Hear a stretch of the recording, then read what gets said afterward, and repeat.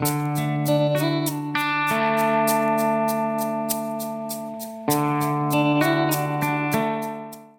back to the 7B podcast. I'm Dylan Green, the sports editor here at the Bonner County Daily Bee in Sandpoint. On today's episode, I'm focusing on a sports story on the west side of the county. Starting next year, Priest River High is moving down from the 3A classification to 2A for the next 2-year classification cycle. At the end of September, the Idaho High School Activities Association held its board of directors meeting where they approved or denied a handful of schools' petitions to move a classification up or down. In 2019, Priest River successfully petitioned to stay in 3A with 2A enrollment numbers for the 2020-2021 school year and 2021-2022 school year.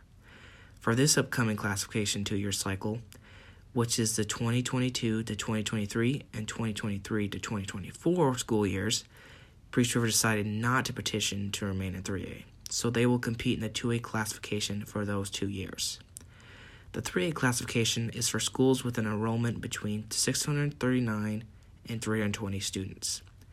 Priest River has hovered around and below that 320 number for a handful of years, and with enrollment numbers currently fit for a 2A school, decided not to try and petition to remain in 3A for a second time. I spoke to current Priest River Athletic Director Mike Conde and West Bonner County School District Superintendent Paul Anselmo about this decision this past week, and we'll have a full story on the move in Wednesday's paper. But for this week's podcast, I wanted to include some sound bites from my interview with Mike Conde.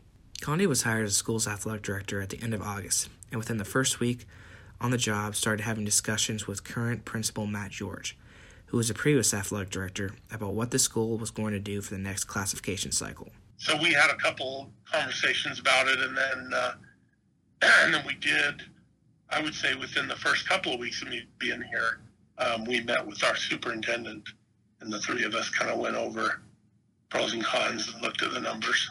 In those conversations, Conde said he, George, and Anselmo took a close look at enrollment numbers and how Priest River matched up numbers-wise against other schools within their league, which is the Intermountain League, or IML.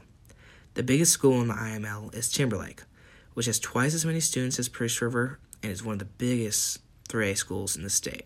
Conde said dropping down to 2A will allow the Spartans to compete against schools of a similar size. He also mentioned that it will help them be more competitive and contend for more postseason berths in a handful of sports. It wasn't an easy decision to make, Conde said, but they felt it was the best move for their athletic programs. And Priest River might not be in 2A for long. They started this year with around 300 students, and Conde said they are optimistic that by the next 2-year cycle, they could be back in 3A competing in the IML again. That's kind of our hope. That's what we're thinking is, for this 2-year period, we'll be at that level, and then we'll jump right back up is what that's what it looks like is going to happen, and that's what we're kind of planning for. But Priest River could face some significant challenges dropping down to 2A. The most important is there is only one other 2A school in District 1 currently. That is St. Mary's. There are a pair of schools in District 2, Grangeville and Orofino, and there have been some discussions about forming a league between those 4 schools. However, if that did happen, it would pose some serious traveling questions for Priest River. Priest River is accustomed to making the 2-hour trip to St. Mary's, but trips to Grangeville and Orofino are a different story. Orofino is nearly 4 hours away, and Grangeville is exactly that. If a league was formed between the 2A schools in District 1 and 2, Conde said playing games at neutral sites could definitely be an option to reduce travel. It's something that we've got to look at to see how feasible, if we're in the same league, and having to make that trip multiple times, that's going to put quite a kink in our plans as far as transportation and funding and travel, and it's going to be difficult. So it'll be interesting to kind of see how that ends up shaking out. But obviously what Priest River's league will look like next year and the year after is still unknown, and things are currently in the works, including Kellogg, one of Priest River's current foes in the IML, dropping down to 2A as well. At September's Idaho High School Activities Association meeting, Kellogg successfully petitioned to stay in 3A with 2A enrollment numbers.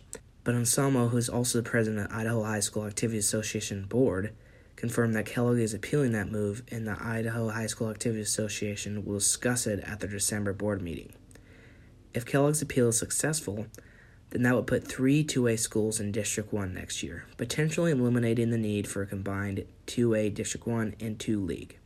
But once again, nothing is set in stone, and there's still a lot to be figured out, Condi said. I know they're talking about that right now. And that being said, I don't know what that would do with a league. Whether we work on something where we're more getting together postseason, if we keep a league together that's built primarily around, travel and the districts rather than the classification. I think there's a lot of stuff still on the table. So it's not a slam dunk that it's going to be a, combined District 1 and 2 2A league. Regardless of how it all unfolds, Condi said Priest River will be well equipped for its move down to 2A. We're up for the challenge, whatever it may be, and whatever ends up happening, we'll take it as an opportunity to grow as a program, and we'll still schedule in such a way that we're able to do that. This is an interesting story and one to pay attention to in the coming month as it all gets sorted out, and I will be paying close attention to it to keep everyone updated about it. And as I said earlier, I will have a story in Wednesday's paper with thoughts from Superintendent Salmo and Principal George, along with some more interesting facts regarding enrollment numbers at Priest River High, so make sure to grab a copy of that newspaper. Thanks for tuning in, and we'll see you guys next week on the 7B Podcast.